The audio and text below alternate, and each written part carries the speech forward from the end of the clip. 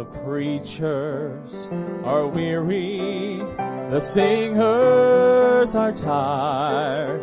The church as we know it is losing its fire. Some are discouraged from bearing the load, but we must determine to keep pressing on. 'Cause if just one more soul were to walk down the aisle, it would be worth every struggle.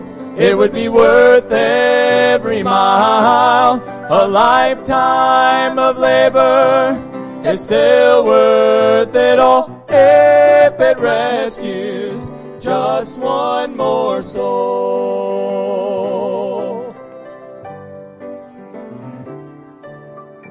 So preachers keep preaching and singers go sing. Laymen keep sharing that Jesus is King.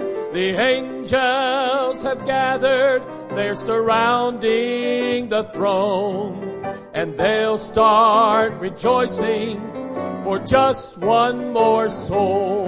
'Cause if just one more soul were to walk down the aisle, it would be worth every struggle. It would be worth every mile. A lifetime of labor is still worth it all if it rescues just one more soul. 'Cause if just one more soul were to walk down the aisle, it would be worth every struggle. It would be worth every mile. A lifetime of labor is still worth it all if it rescues just one more soul. A lifetime of labor is still worth it all if it rescues just one more soul.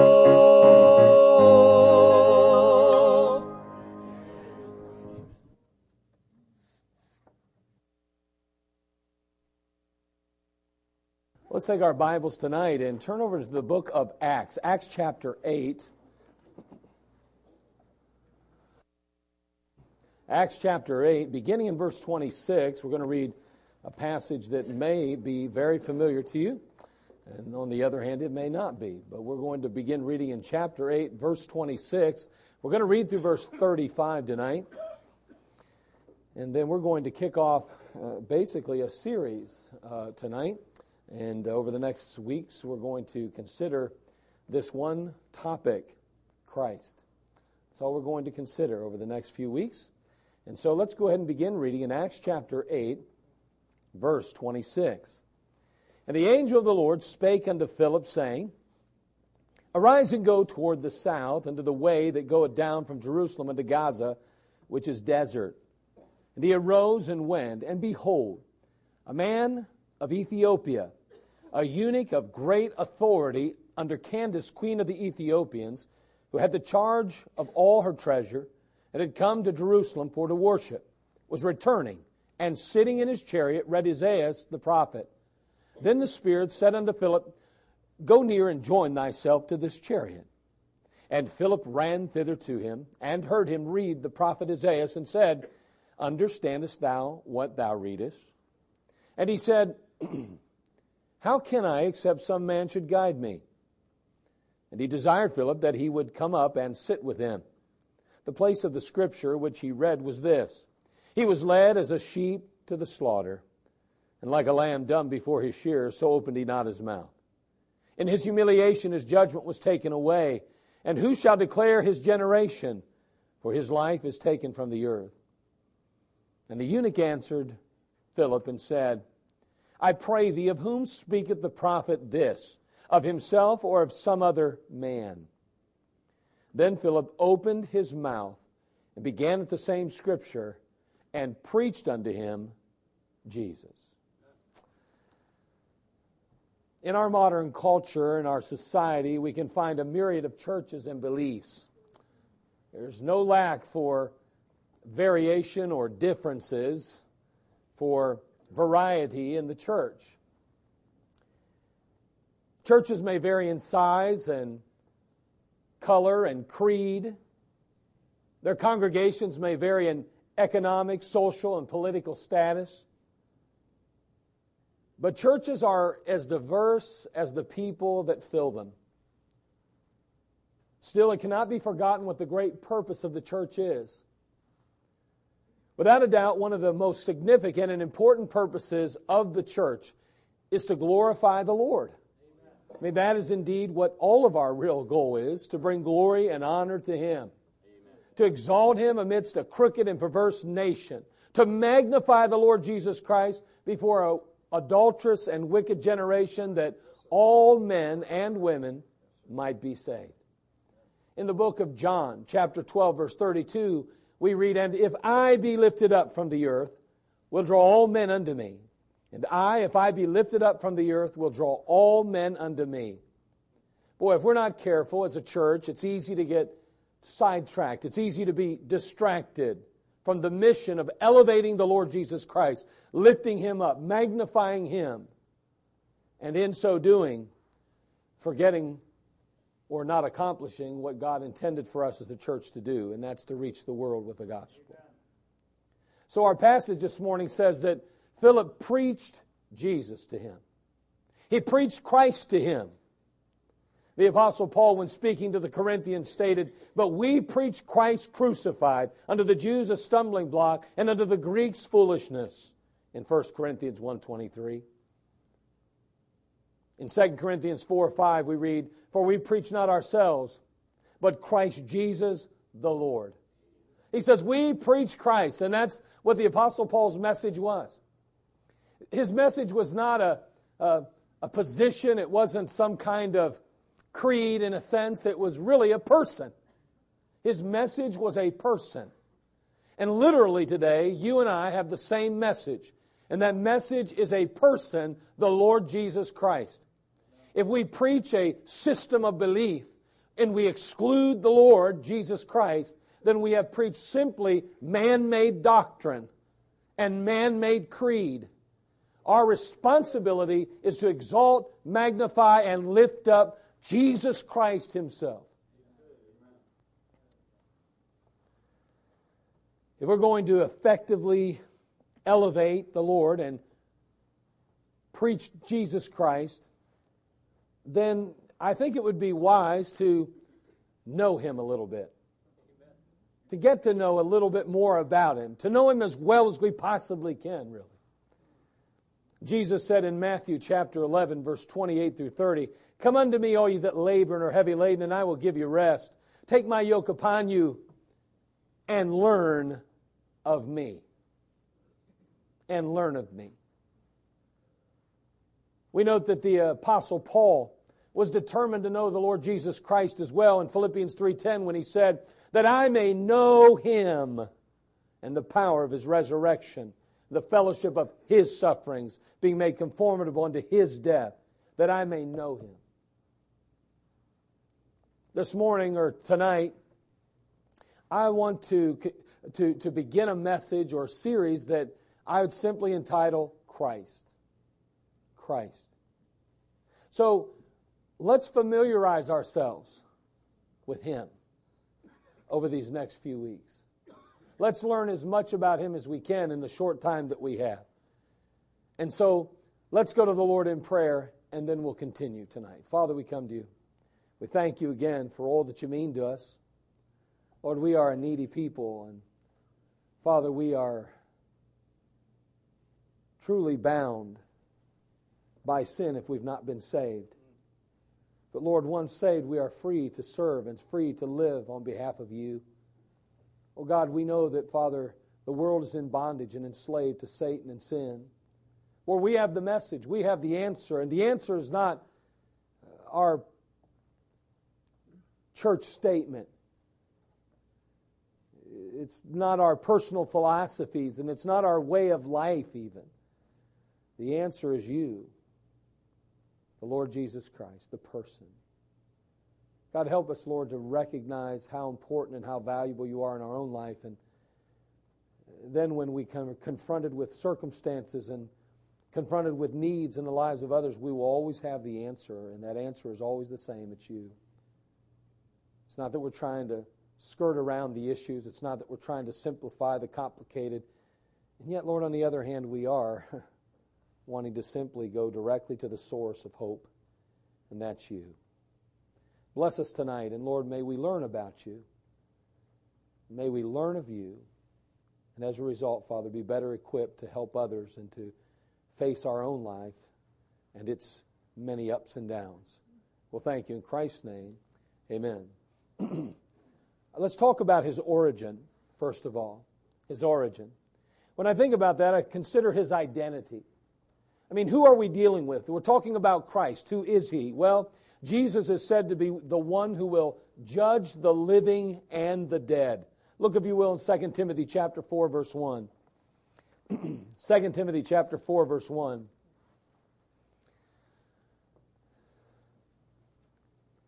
If you would poll Americans and ask them what they or who they believe Jesus was, you would get a myriad of answers. Some would believe him to be simply a good man, others a great prophet, some even Messiah. But we know him to be literally God. Jesus, the Bible tells us, is the one who will judge the living and the dead. 2 Timothy 4:1. I charge thee therefore before God and the Lord Jesus Christ, who shall judge the quick and the dead at his appearing and his kingdom.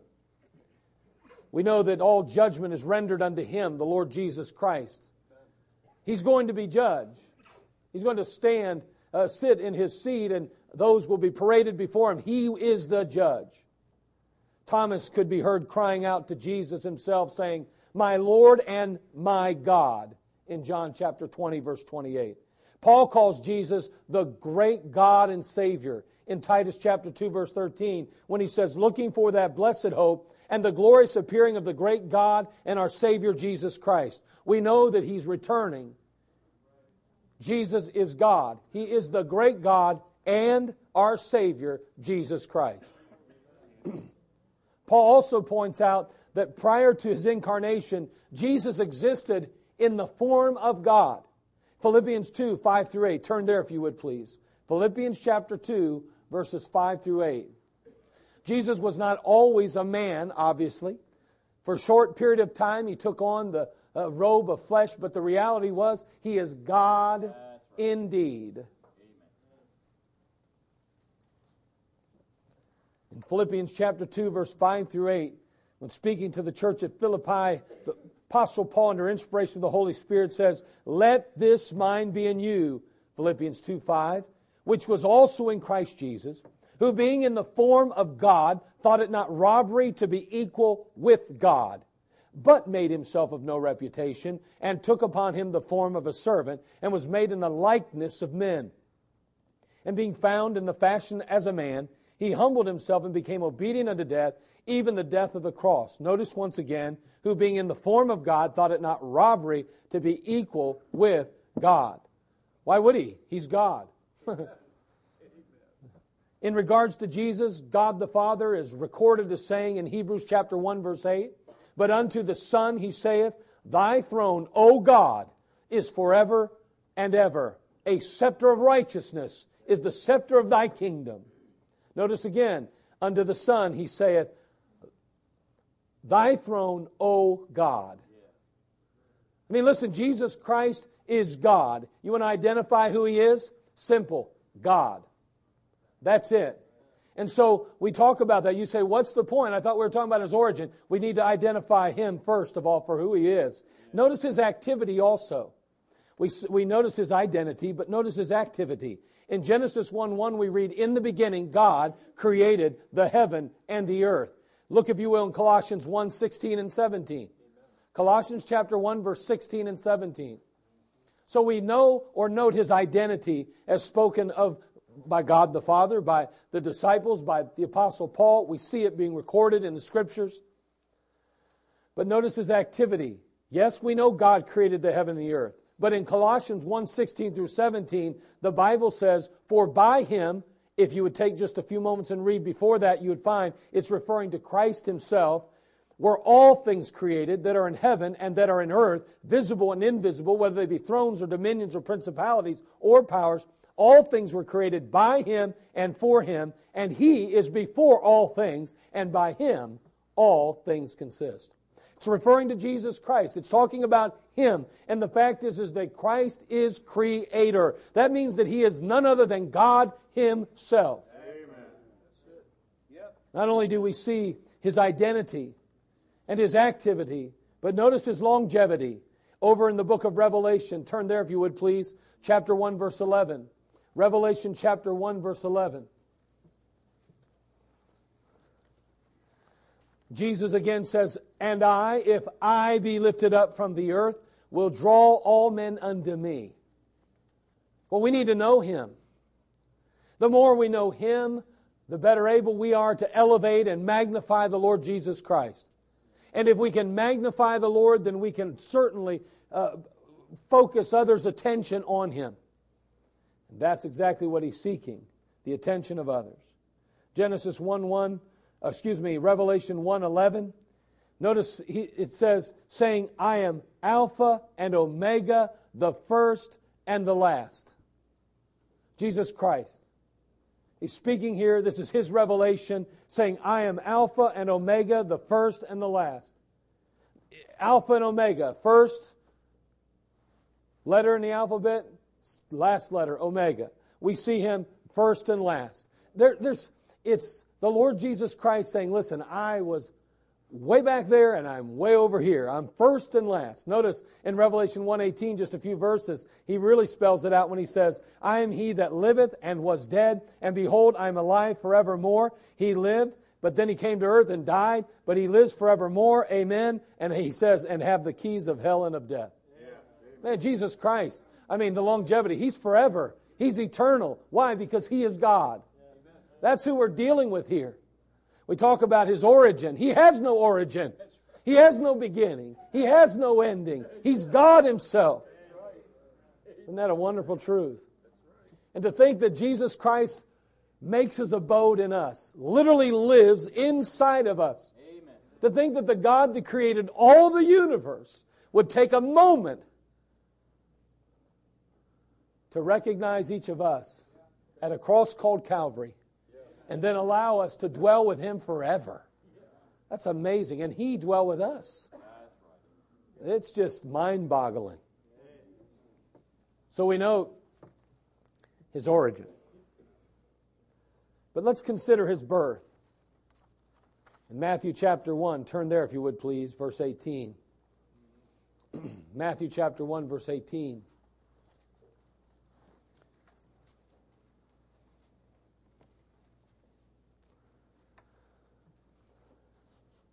We begin reading there in 18. Let's read through verse 23.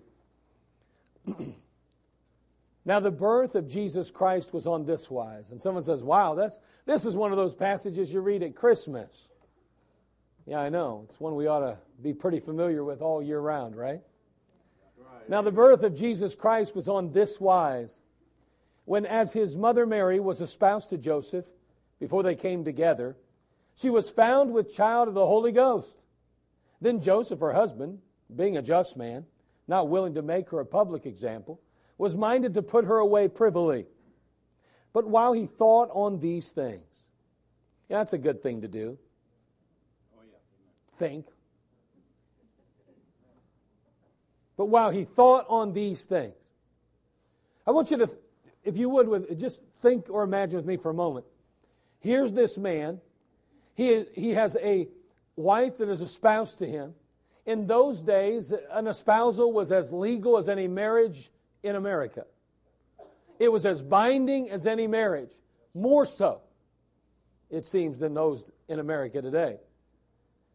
But all of a sudden now, before they had come together, it says, she is found with child. Now, notice again, think about the mental stress. Think about the potential embarrassment to him also. Here he is, a man older than Mary, obviously, more mature, supposed to have a better grip and handle on life, chooses and decides to embrace this woman as his wife, a young lady, and here he finds out that she is with child and fearful that others will too. I can only imagine what his first thoughts were, no matter how virtuous this man was, no matter how godly he may have been. I'm sure that he had to have had some real concerns. And yet, you know what he didn't do? He didn't get on Facebook and tell the world what was going on. He didn't even get on the phone and call his mama and daddy, it sounds like, and say, man, I got mixed up with the wrong kind of gal. I thought she was supposed to be all that, and she is all that. I mean, I'm just telling you, listen, what did he do? But while he thought on these things, boy, it'd be good to think before we speak. It'd be good to think before we act. It'd be good to think every once in a while before we type or use our thumbs like that. Can you imagine how Joseph would have messed up Mary's life and his if he wouldn't have done things the way he did? If he wouldn't have waited for God to speak. But while he thought on these things, be still and know that I am God. Amen. So anyway, behold, an angel of the Lord appeared unto him in a dream, saying, Joseph, thou son of David, fear not to take unto thee Mary thy wife, for that which is conceived in her is of the Holy Ghost. I wonder how many would have gotten or had that revelation shared and would have even believed it to begin with.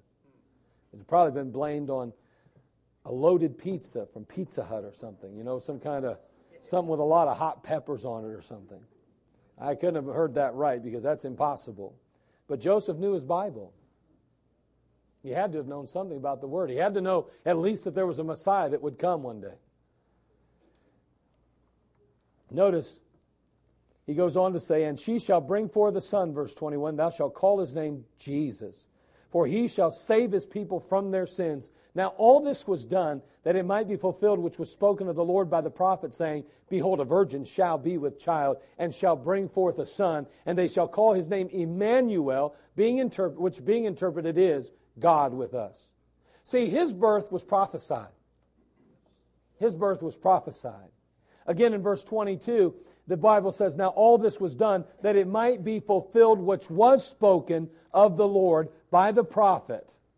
And it goes on to talk about what that prophecy was, that a virgin would have a child. Listen, this birth of Jesus Christ was prophesied. That's important to understand. He just didn't show up in history one day. It just didn't come up as a result of man-made, I think we'll make up this character called Jesus. No, long before he was ever on earth, long before he ever arrived in Bethlehem of Judea, he was already spoken of, prophesied, and foretold. As a matter of fact, we read over in the book of Isaiah, chapter 7, verse 14. Turn there if you would, because that's the passage in which we're noting.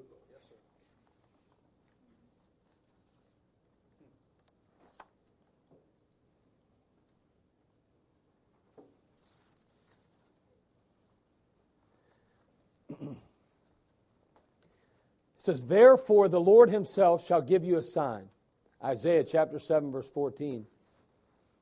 Behold, a virgin shall conceive and bear a son, and shall call his name Emmanuel.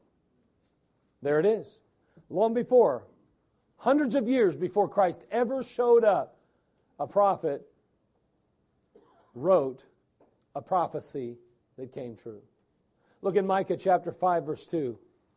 Micah chapter 5, verse 2.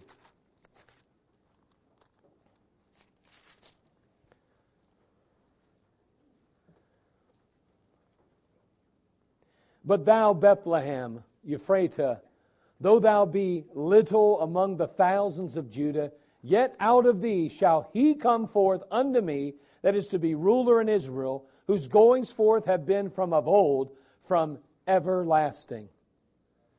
Hey, listen, he even identified where he would be born. I mean, Jesus Christ would be born of a virgin. He would be born in Bethlehem. All prophesied ahead of time. We're back in Isaiah. Look, if you would, in Isaiah chapter 9, verse 6. Isaiah chapter 9, verse 6. Probably one of the most familiar passages when it comes to the prophecy concerning Christ. Isaiah chapter 9, verse 6. For unto us a child is born, and unto us a son is given, and the government shall be upon his shoulder, and his name shall be called Wonderful, Counselor, the Mighty God, the Everlasting Father, the Prince of Peace. There's none other than Jesus Christ again. Prophesied. His birth was prophesied. It was foretold. Hundreds of years before he was ever born, the prophet Isaiah had given a prophecy. Amazing. We talk about Nostradamus. And people like to, every once in a while, back in the 70s and 80s, he was pretty big, and everybody's freaking out about Nostradamus. Man, he made some major predictions. It's amazing, the predictions he made. He obviously can see the future. Well, I'm not trying to burst your bubble, but Nostradamus, of all those predictions, the majority of them never did come true.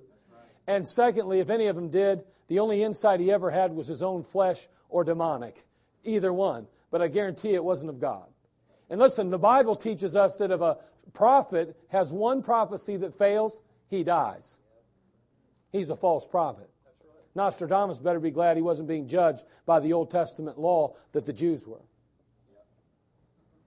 He wouldn't have been around. His birth was prophesied. But not only that, his birth was miraculous. We're talking about Christ. We're talking about Jesus. His birth was miraculous. Again, we talked about it already, but a virgin shall be with child. Listen, anybody tells you that happens now, it doesn't. Right. That's it right there. Amen. That's the last time that one works. Yes, sir. That's right.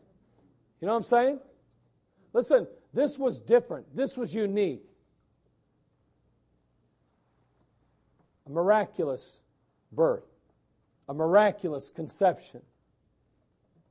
Amazing. As he goes on earlier in that verses that we read just a moment ago, it says, let me think. It says, now, the birth of Jesus Christ was on this wise, when as his mother Mary was espoused to Joseph, before they came together, she was found with child of the Holy Ghost. Listen, she conceived a supernatural conception. God himself put that child in her womb. That's amazing. A miraculous conception. But miraculous conceptions lead to unprecedented births. Look, if you will, in that same passage there, verse 23. He says, behold, a virgin shall be with child and shall bring forth a son. They shall call his name Emmanuel, which being interpreted is God with us. Emmanuel. Emmanuel. Isn't that amazing? That's just amazing to me. Emmanuel. God with us. To think that literally, again, the God of heaven was put on earth with mankind. Just an amazing, miraculous, unprecedented birth. Jesus Christ. Our responsibility as believers and the local church is to elevate the Lord, to magnify Jesus Christ, to lift him up and exalt him before a world that is in darkness, lost without him. That's something that we just cannot allow to slip. And you know, the fact is that we are quite prone to being distracted today. And I just want to encourage you as we begin to look at this series on Christ to maybe take some verses that you get, say in a message like this, and just kind of run them over in your mind. Take them and write them down, and throughout the week maybe dig into them a little bit. I mean, it'd be good to know something about the one we're supposed to be elevating. It'd be good to have a handle on that. You know, why should I trust your Lord? Why should I even be, influenced by Him? Why should I allow myself to be influenced? Well, maybe because He's unique and special. Maybe because He's unlike anybody else that's ever walked the face of the earth. Maybe because He is the Creator. You at least owe Him to check it out a little bit. Consider it. He's the one that made all things. I mean, He was Emmanuel, God with us. That's a good reason. I just want to encourage you to consider these things as you move forward throughout these next weeks. In the beginning was the Word, and the Word was with God, and the Word was God, the Bible tells us. And the Word was made flesh and dwelt among us, and we beheld His glory. The glory is the only begotten of the Father, full of grace and truth. The Bible says in 1 Timothy 3:16, and without controversy, great is the mystery of godliness. God was manifest in the flesh, justified in the Spirit, seen of angels, preached unto the Gentiles, believed on in the world, received up into glory. The Lord Jesus Christ. When's the last time you spent some time with Him? I mean, when have you spent some time? I'm not talking about your 5-minute little prayer. I'm not talking about jumping the Bible real quick and slam out a proverb. I'm asking you, when's the last time you really just spent some time meditating on the Word, spent some time praying and just begging God to do something in your life, the life of your family, the life of your church? We really got to get serious about Him. It's not enough to just go through the motions. Most of our Christianity is a joke. Let's just be honest. We play games with God. I mean, we have to lift Him up. We got to know something about Him. When's the last time you read a passage and you saw Christ in the passage even though His name was not written in it? Have you ever had that experience? I mean, that's where we have to get to in our Christian life. That's not just the preacher's job. That's every person that sits in a pew, everyone that names the name of Christ needs to be able to see Him in this book. Because ultimately, it's this book by which we're going to share Him with the world. They need to be able to see Him. You know, in that Old Testament, when they talks about in Israel, when they raised up that put that snake up on that stick. Well, we know from the New Testament that represented Christ. That parallel is made there. And that's amazing to me. I mean, those are the kind of things that we have to be able to dig out of Scripture. We got to find on our own. And I want to encourage you to get in your Bible and to really start to think about Christ when you read it. Because really, when it's all said and done, this book is about Him. That's all it is. And if you're not seeing Him in the book, you're not getting it. Well, I read it. It doesn't matter. You're not getting it if you're not seeing Him somehow, some way. I just want to encourage you, before you read, to make sure you spend some time and say, Lord, I need You to illuminate my heart. I need You to just help me to hone in. I need You to enable me to really grasp what it is You're trying to say. And I want that golden nugget that no one else gets. I want You to give me something unique, something for me today. Amen. Boy, I'll tell you what, He'll do that in time. Not every time you get on there where you'll be like, wow, that's a great one. I mean, if you're doing that, you'll be writing books soon. And that's cool too. Write some books. We need some good Baptist authors. But, boy, you ought to be getting something on a regular basis. You ought to be getting something consistently. Yeah. So, we think about Christ, His origin. Well, I'll tell you what, He's God. He is God. And we think about His birth. Man, I mean, that birth was supernatural. Yes, amen. It was unprecedented. That birth was like none other ever. And you know, we ought to be mindful of that when we go out into the world and start talking to people. A lot of people claim to be atheists today. You know, I think it's kind of in vogue today, you know. I don't really believe most of them are. I think a lot of them just like to say it to try to keep people off their back, or they think it's kind of popular or something. When people are laying on deathbeds, most of them, not all of them, there are some hardcore, most people are searching for answers. If I can give you one piece of advice, when you walk into a room where someone's dying, do not assume they don't want to talk about death. Always assume they do, because that's what they're going through right now. And most people want to know something. They want answers. What I find is that we tiptoe around that a lot. Oh, wow, this is a bad time to talk to them because they're kind of like dying. No, that's the time they want to talk about it. Yes. They may have family members there, and they may be hesitant to talk around their family, but I promise you, you get them alone almost every time, they are interested in hearing about the next life. Don't be intimidated. Don't let the devil lie to you about that. And what you need to do is just tell them about Him. Because He's the same answer that they needed when they were 20, 40, 60, 80, or 100 years old. He's always the answer. It just doesn't matter. So I'm going to encourage you just to know Him, like the Apostle Paul said. Learn of me, Jesus said. So over these next weeks, we'll do our best to try to learn something about Him. Father, we come to you. We thank you again for just this time that we had together in this place. Lord, it is so good, Father, just to think about you, to meditate on you. Lord, we are just such needy people, and Father, our hearts are heavy so often, but as we lift you up, as we magnify you, we're encouraged.